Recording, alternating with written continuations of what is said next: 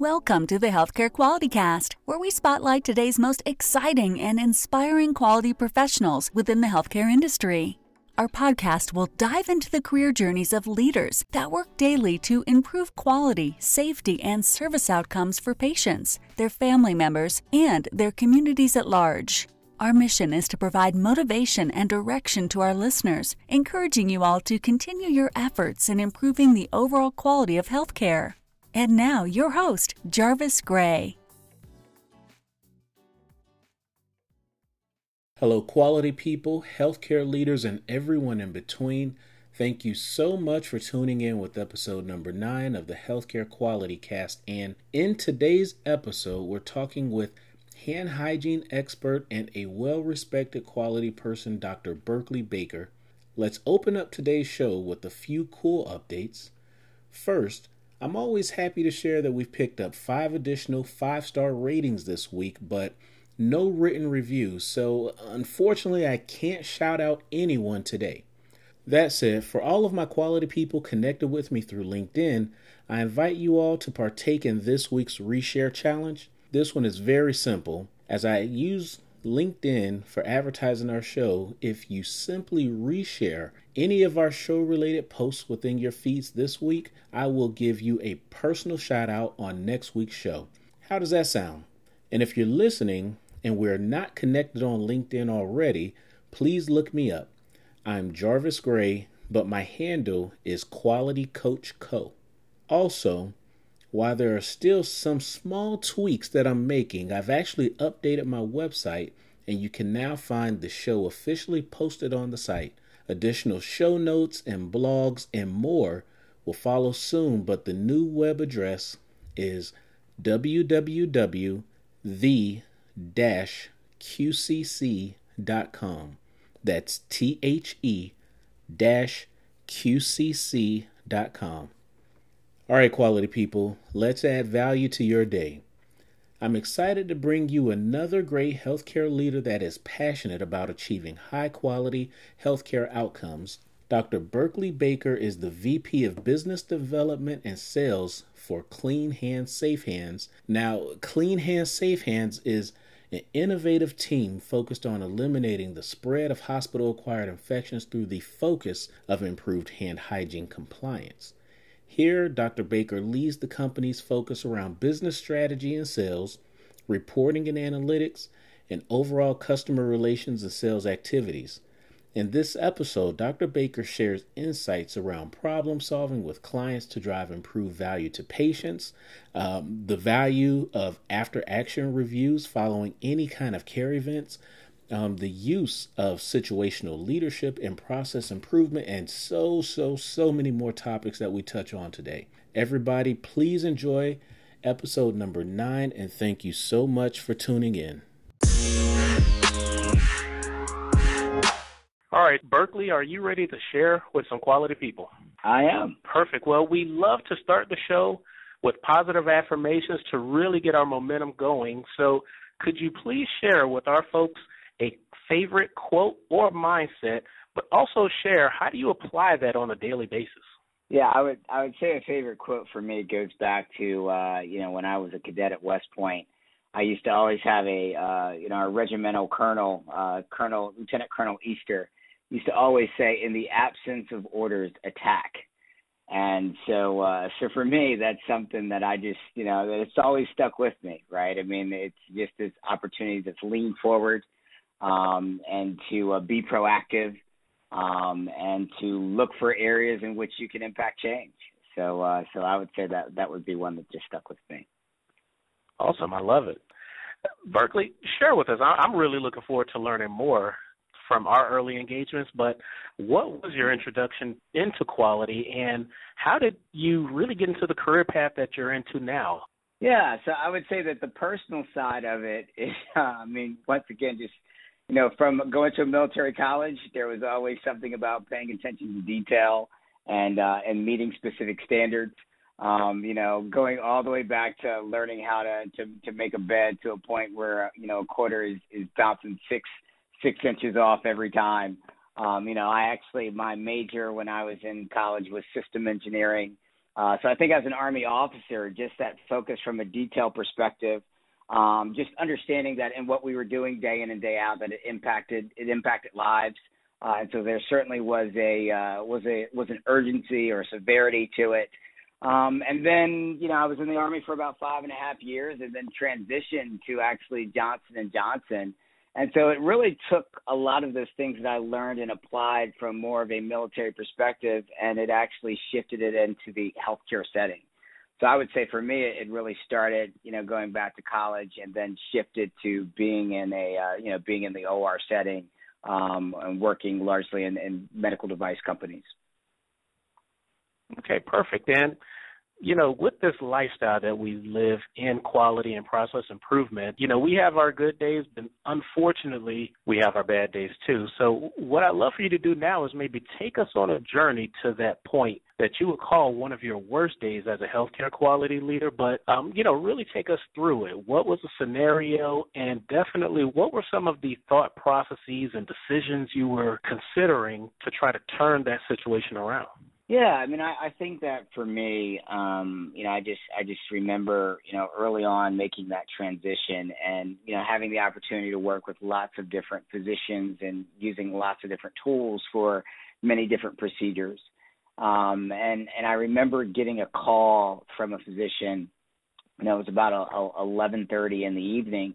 And, he was actually in a case. He was a trauma surgeon. He was a general surgeon, and he was performing a trauma case. And actually, he had a device that was not operating as it was supposed to, actually in the middle of a case. And for me, that was just, at the end of the day, what we want to do is we wanted to improve really, a surgeon's ability to drive clinical benefits to patients.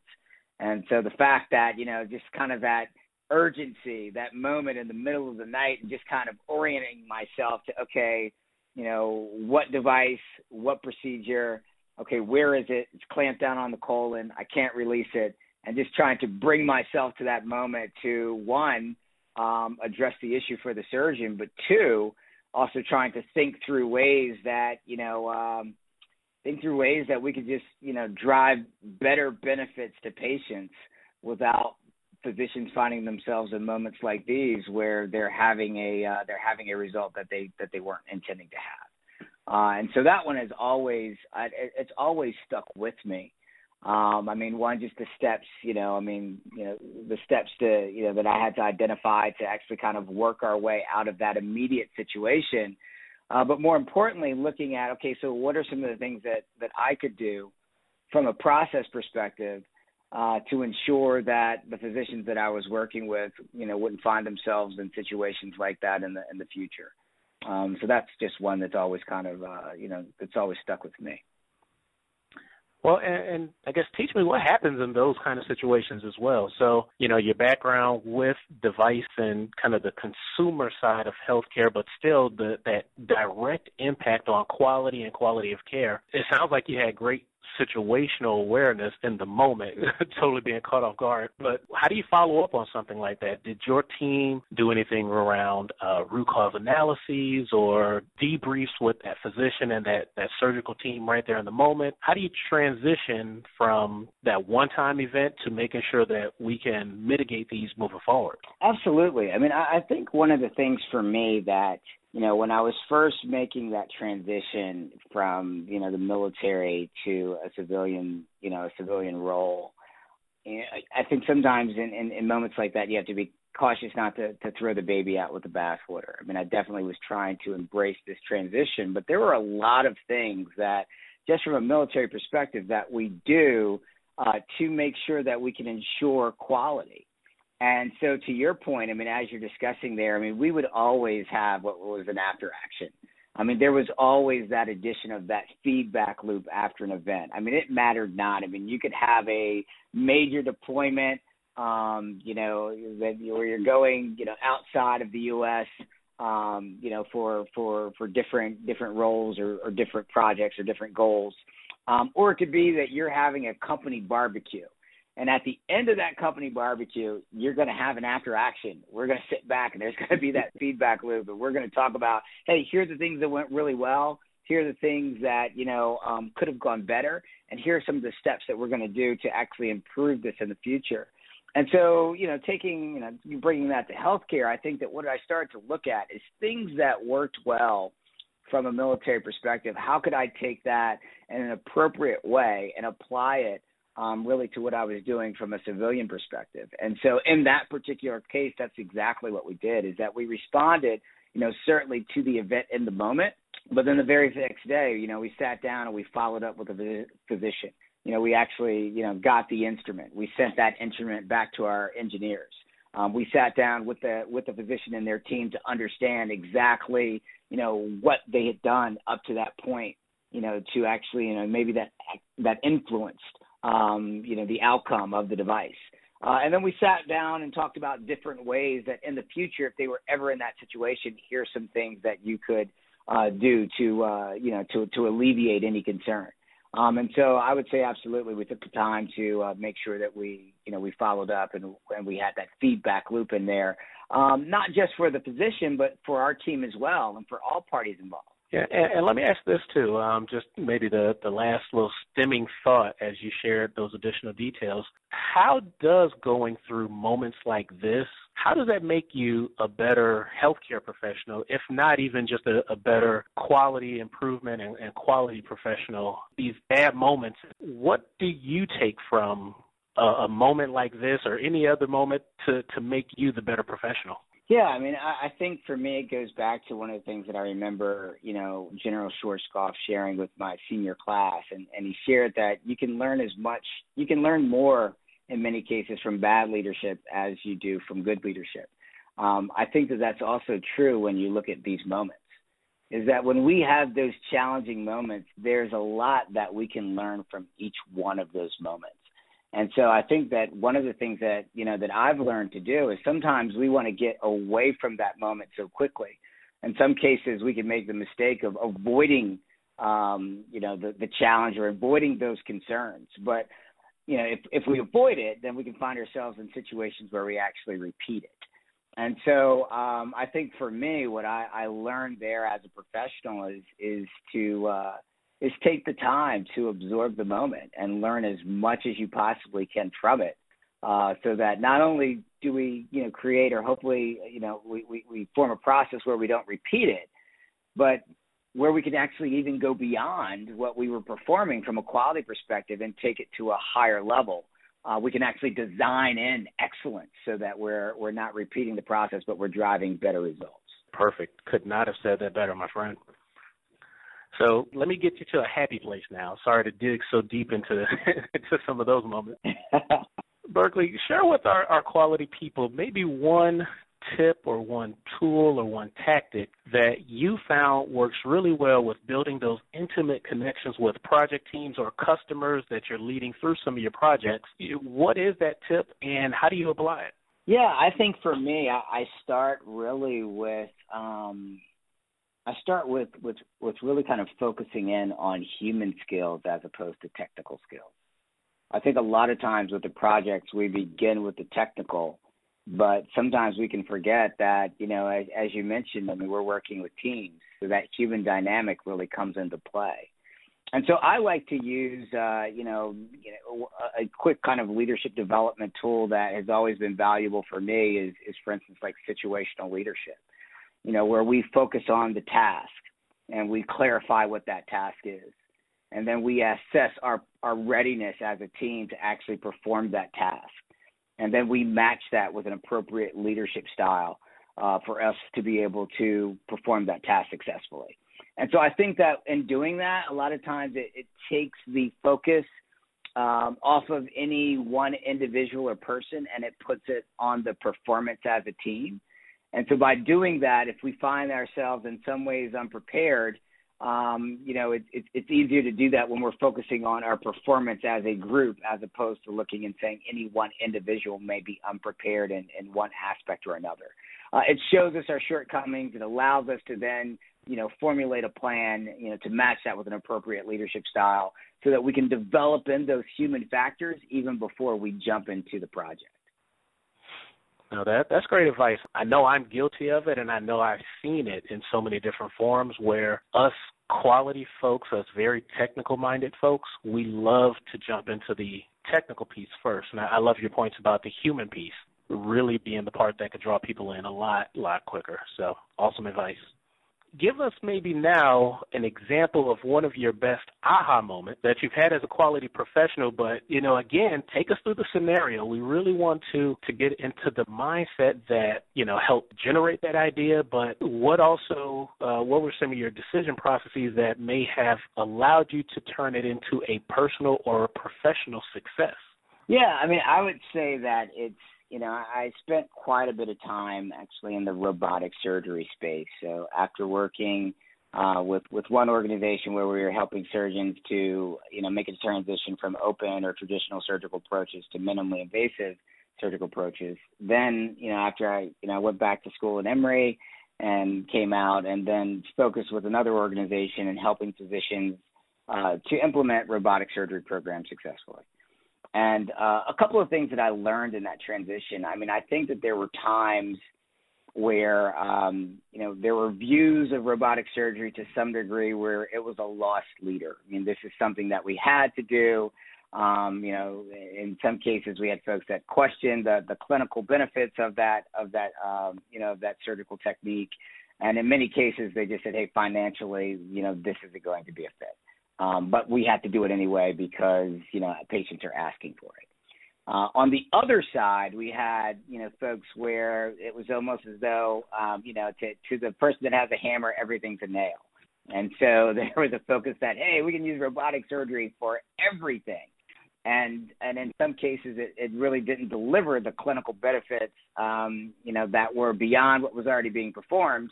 And in some cases, it certainly was, a financial burden. Operationally, it may slow down procedures.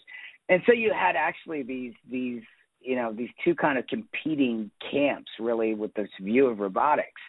And, what really came down to me is that the importance really of measurement.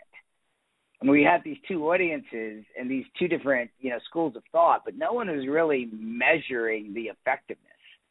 There was really, discussion on clinically what's going on here. Financially, what's the impact? Operationally, short and long term, what's transpiring? And so I think for me, it actually, opened up an opportunity where I actually in 2000, I believe it was actually in 2010, late 2011, started working with hospitals to optimize their robotic surgery program, but beginning with measurement. And so by doing that, we could see that in some cases it's a great fit. In other cases, it's not.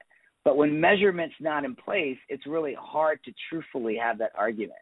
And I think that that's just something that's opened my eyes, really. I mean, we're talking about it as it relates to robotics, but I think in lots of different areas that we come to places and we're having discussions around what's working and what's not working in healthcare. But when you really try to boil that down to, hey, how are we measuring that? Oftentimes we can find that some of that measurement is inadequate if it's being done at all. And so I think that was a major takeaway for me, is just really the importance of measurement. I love that aha moment, and for some reason, I have those two Deming quotes in my head. I believe it's a Deming quote. Yeah. You can't manage what you don't measure, and then in God we trust, all others bring data. I don't know if you're familiar with it. Yeah, so no, those are great aha moments. I love it. Next question that I have for you. What are some current changes taking place across the healthcare industry right now that you're excited about, and what role do you see quality professionals playing to promote it? Yeah. I was at a healthcare executive conference in early December, and it was very interesting because the platform speakers, there was one speaker that was, I can't remember which hospital system that she was actually an administrator for. And then there was also a speaker that was one of the, I think it was a vice president for maybe the Americas for Marriott. And there was this discussion. I mean, they pulled Marriott in because they wanted to take ideas from other areas and talk about potential application to healthcare. And I remember this hospital executive shared when they asked, hey, what's going on from an innovative perspective right now in healthcare? And she said, basically, we are looking at taking technologies that are being successfully applied in other industries and applying them here. And to me, that was so poignant, because a lot of times what you'll find is that things that are being successfully used in other industries, a lot of times are not necessary. Healthcare tends to run a little bit behind, and understandably so, because there's a patient on the table. There's mothers and wives and husbands that we're caring for, and so we expect us to be a little bit more judicious in our processes. But to that point, I mean, we still use beepers. We're still using fax machines. So you can see a bit of that lag there. And so I do think that, like my initial discussion is oftentimes when we would talk about robotics, it was from this perspective that robotics was being successfully used in so many other industries. And you didn't really find an industry where they were using robotics and then they said, okay, hey, let's stop. We want to go back to some manual application of that. And so we see that has expanded its use throughout healthcare. I mean, I think another thing that we see that's like that is really the application of sensor technology. So that ability to be able to catch that, to catch different moments using sensors. And now because we have effective, consistent measurement in place, that now we can take that data and we can apply that to a whole host of different clinical, operational, and financial benefits. I think that we're starting to see that with some of the the person-to-person platforms. So whether that is actually having communication systems that allow patients to now participate in their own healthcare by the data that they're logging that now their provider can see, as opposed to just getting information once a month or once every 6 months whenever that patient comes in, but using these patient-to-patient or patient-to-provider platforms that allow us to have data in more of a real-time or a shorter interval fashion to improve that final, that final product from a clinician perspective. So I do think overall, many of the things that I'm describing are things that are being used outside of healthcare that now we're applying within the healthcare environment. But I think what we can do as really, quality professionals is that all of those things tend to come down to some level of measurement. It's really kind of capturing that data through effective measurement. So now we can use that and we can explore it to identify different trends, to see once we put in an intervention, did it actually drive an improvement? I mean, I think that's where, as quality professionals, we can really integrate ourselves into some of these interventions to drive additional value for the patients and for the hospitals. No, I love it. And let me ask this, what role, so you touched on so many great, I think, future applications that are, we're just at the forefront, the scanning technology, the use of data and measurement, but where does the big data mindset, because you hear it all over everything nowadays, where does that fit into maybe some of your vision for the future of healthcare? And then where do things like the Internet of Things, quote unquote, where does the Internet of Things also play a role in that? Because I can see those two concepts maybe touching on a lot of what you just shared in some of your thoughts there. Yeah, I mean, I actually think that those two are very closely tied together. For instance, I mean, I've had the pleasure of working with, Clean Hands, Safe Hands, which is a company that basically uses sensor technology to help hospitals really reduce infections. And one of the ways that they do that is actually by, improving hospitals, hand hygiene programs.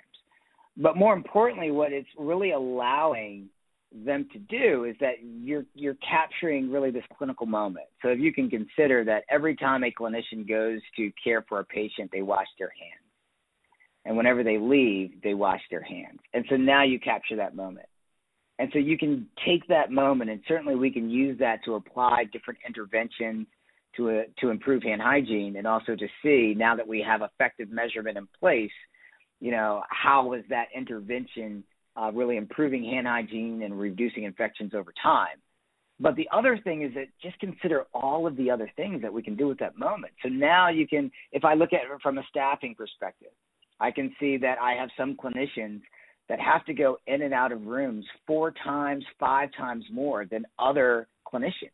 Well, that's going to impact workflow. That's going to impact patient provider satisfaction. It's going to impact staffing. If I have an event, let's say I have a fall, or let's say I have a TB outbreak, currently what we do is that we find that when we have those things, if we have a TB outbreak, we just respond with, hey, how many, all the people that work that shift need to go through maybe a different recovery protocol. But with sensor technology, I can actually look to see, okay, who was actually in that room during that time. And so now I can apply a protocol that's specific to the concern.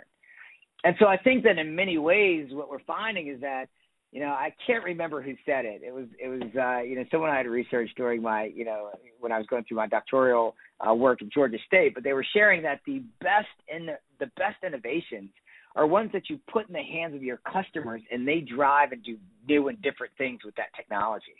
And we're finding that that's really what we're seeing in that sensor area, is that people are taking that data and they're like, oh, wow, I can actually use this to improve patient satisfaction scores. Oh, wow, I can use this to improve my workflows. Oh, and by the way, I can also use this to reduce infections. And I think that when you have folks that understand the use of data and how to use data to improve processes, how to use data to drive performance improvement, that makes that even more effective. And so I think that that's really where the role of quality professionals can certainly help when we're looking at sensor technology, Internet of Things technology. Those technologies are capturing that data, which drives into what you were discussing earlier around just big data, as well. That was an exceptional. We need to talk more. That was an exceptional reply, and those are some of the things that personally I'm just trying to learn more about, because you hear all these buzzwords, and now I am in the mindset of what are they and how can they make my industry better. So great explanation there. Berkley, I'm going to move you down to the next question, because it kind of tags on to what we were just talking about, but now I'm going to direct it in terms of what does the healthcare industry need to do to become a more attractive place where ambitious, talented, quality professionals can start and grow their careers? Wow. What does the healthcare industry need to do? I would say that, and I think that this is happening slowly but surely, but I think that as an industry, we have to be open to new and different ideas.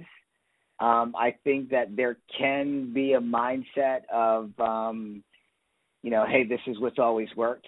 I mean, I think that when we can look at things from a status quo perspective, and once again, I mean, I understand it because the costs are so high in healthcare. Right. I mean, oftentimes, the mistakes, they take on a different nature. And so I can understand sometimes where we're just more judicious in and changing our processes.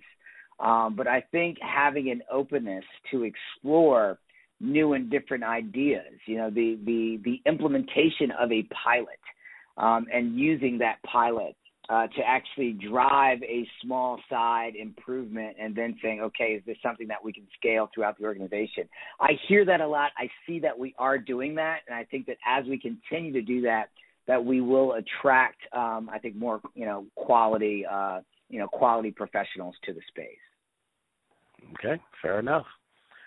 So, Dr. Baker, you're doing awesome, first and foremost. You're giving some really, really exceptional hints of knowledge, wisdom, just a lot I think the listeners are going to learn from. But now I am going to move you into what we call the 2-minute drill. Okay. You ready to go? I'm ready to go. Perfect. So, Berkley, share with our quality people something about your current role that inspires you to do your best day in and day out. I would say that it saves lives. I mean, by reducing infections, you save lives, and not just the life of the patient, but even I think you also, healthcare providers work extremely hard to drive great clinical benefits for the patients. And when you look at a hospital-acquired infection, that's something that I think that healthcare providers take very hard, because they recognize that they had someone coming in for one cause or one reason, and now they've actually acquired something that hurts them. As opposed to just kind of receiving that clinical benefit. And so by reducing infections within the, within hospitals, long-term care facilities and others, I think that one, it saves lives, improves quality of care, but also it aligns with the heart of healthcare providers, and that's exciting for me. Exceptional answer there. What's the best piece of career advice that you've ever received? Do what you love. Do what you love. I mean, there are things that, that that make you excited, the things that you enjoy doing. You know, I think oftentimes as quality professionals, we love kind of getting in the data and driving improvement. I think aligning yourself with the things that you love to do is you know, it makes work not feel like work, right? I mean, we oftentimes apply that when we're thinking about people, you know, that are in athletic careers or what have you. But I think that scales to all of us.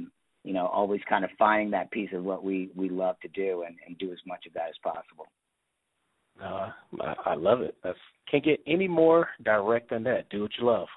Dr. Baker, do you have a mentor that has had an exceptional impact on your career?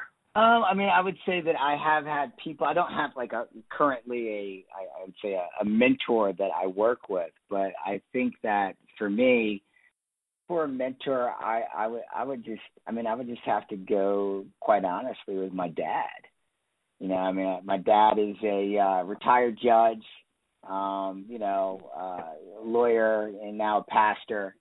And, I mean, he's always kept me grounded, but always encouraged me to reach and just to continue to press forward, to not accept status quo. So I would say my dad.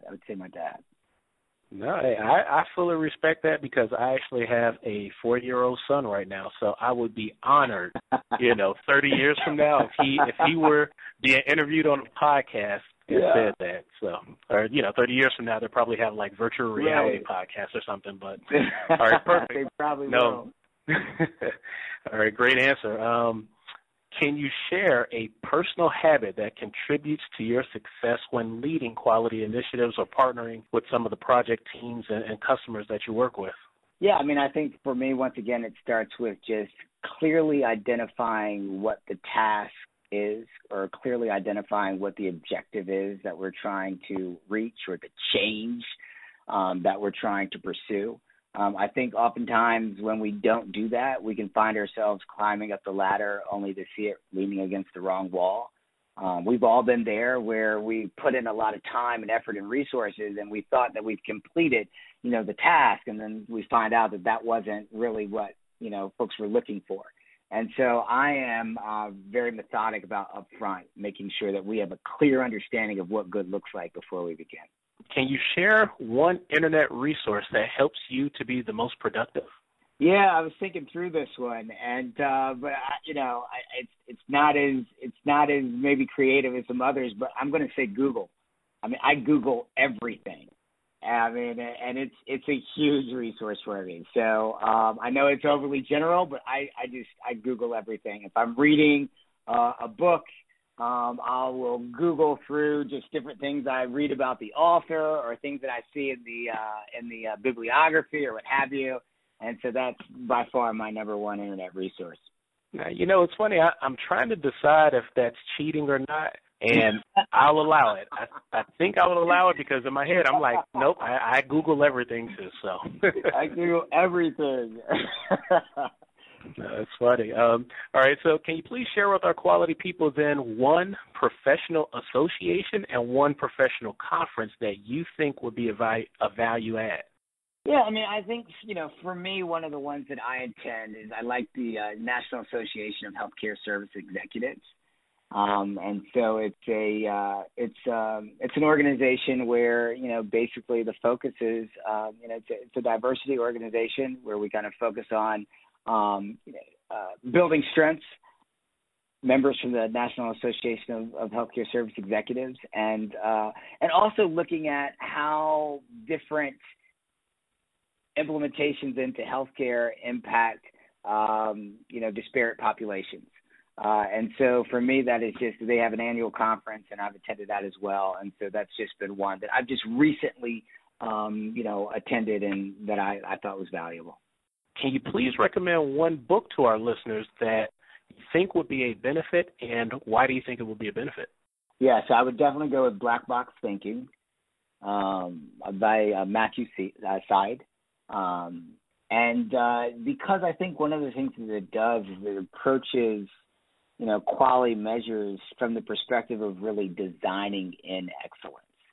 And so I know that oftentimes in healthcare, I mean, we've had lots of conversations as it relates to some of the results in healthcare and comparing that to, other industries like aviation or what have you. And I think that book definitely does that, but it really kind of digs deep into how we can design in excellence to our process, as opposed to having add-ons at the end of the process to try to end in excellence. How can we design excellence in from the very beginning? All right.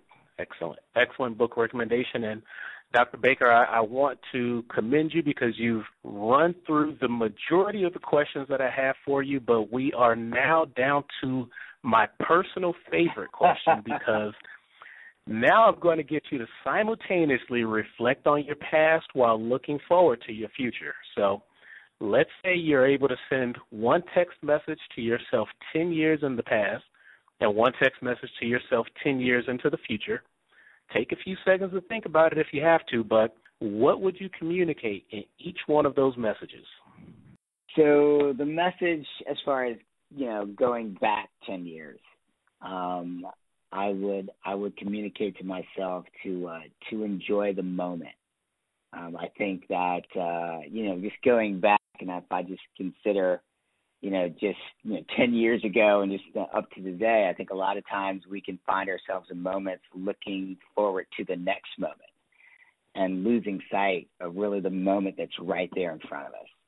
And so for me, that's what I would say to my younger self is really enjoy the moment that you're in. And then as far as the text in the future, I think that I would remind myself just to always keep people first.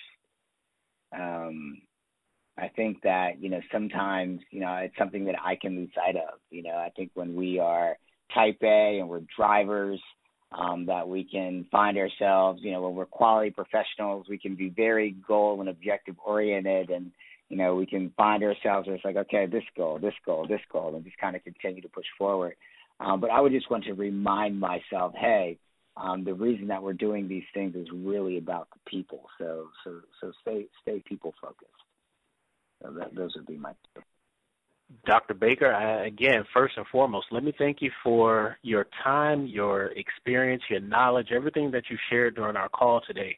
I think is going to provide exceptional value to the folks who plug into this podcast. We're right there at the end of our show, and before I let you go, I would love for you to give our quality people a parting piece of advice and definitely share the best way that they can follow or connect with you through social media, and then we'll officially sign off.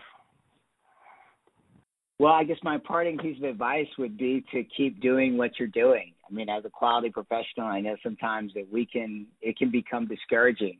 I think about the story, just one that I've become more recently aware of when I just think about Dr. Semmelweis and all that work that he tried to do to reduce infections and improve hand hygiene. I mean, it cost him everything, and he didn't get to see really the value of his work. But today we know him as the father of hand hygiene. I mean, he really drove the value in that industry. And I would just encourage each quality professional to keep doing what you're doing, to keep pressing.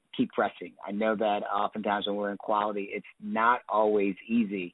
But I would say that I think it's always valuable, and I would just encourage us all to just kind of continue pressing forward in our endeavors in that. And then the best way to get in touch with me is LinkedIn, which is probably the number 2 internet resource that I use. So LinkedIn is always a great way to catch up with me. Yeah, if I remember correctly, I believe LinkedIn is exactly how we got connected and then finally took some time to grab coffee. So you're right. Between Google and LinkedIn, I've got you figured out now. There we go. That's it. Berkley, again, thank you so much for your time today. Look forward to staying connected with you and more information coming as soon as we get this show plugged in and launched for you. That's great. Hey, and I kudos to you. I mean, I think that this is very enjoyable. I think it's a fun way for quality professionals just to continue to discuss relevant issues. And so I'm excited about what you're doing now and what you're going to be doing in the near future. So congrats. Thank you very much. Well, we'll be talking again soon.